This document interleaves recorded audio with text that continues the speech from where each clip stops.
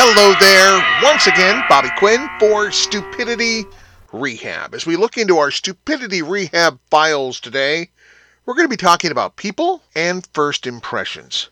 I saw an unusual person when I was out holiday shopping over the weekend. First thing that ran through my head when I spotted them was, their home must have no mirrors. It's crazy to think, but I'm picturing an individual who has a life that mirrors play no part of. Wow! My mother would have thrown out one of her famous backhanded compliments if she had saw this person. Nice to see someone who's not worried about what they wear. Trust me, I'm not a flashy dresser. But let's be honest, this time of year, you run into more unusual folk than normal. If the Twilight Zone had an usher position open, this individual could have nailed the job interview. I pointed this character out to my family, and they all kind of like gave me that judgy look that says, how dare you be throwing judgments about people around? First of all, I grew up in a community of people who were not afraid to make their observations known. My wife says I come from a group of know-it-alls, and I jumped in right then. I said, hey, I corrected her with, really? I come from a group of know-it-sums. It's a special type of person who doesn't claim to know everything, but we know a little something about many things. Yes, I don't know it all, but I know it some. I know money doesn't make a person any more special than anyone else. Rich people are just poor people with a yacht. I know television has really changed how many things are perceived. I walked in on my daughter recently watching one of those stupid reality shows about rich people in California, and I'll be honest, I was shocked at what they did and talked about.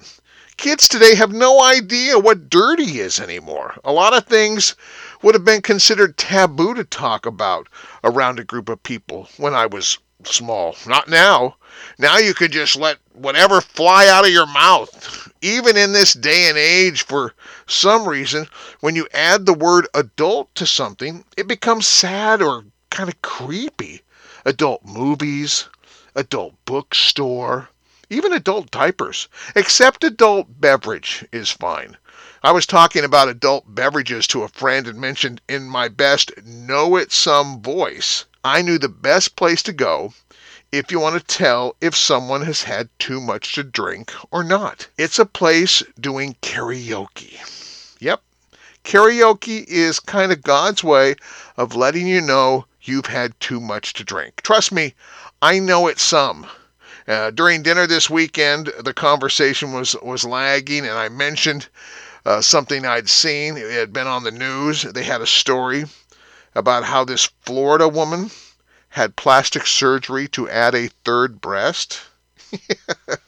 The family laughed, and my wife thought it was kind of weird. True, it was weird.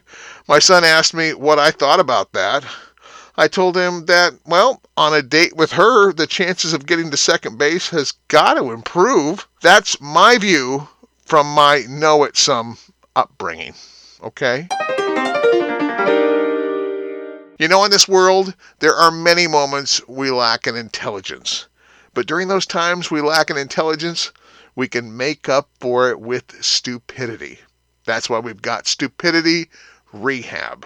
This is Bobby Quinn. Take care.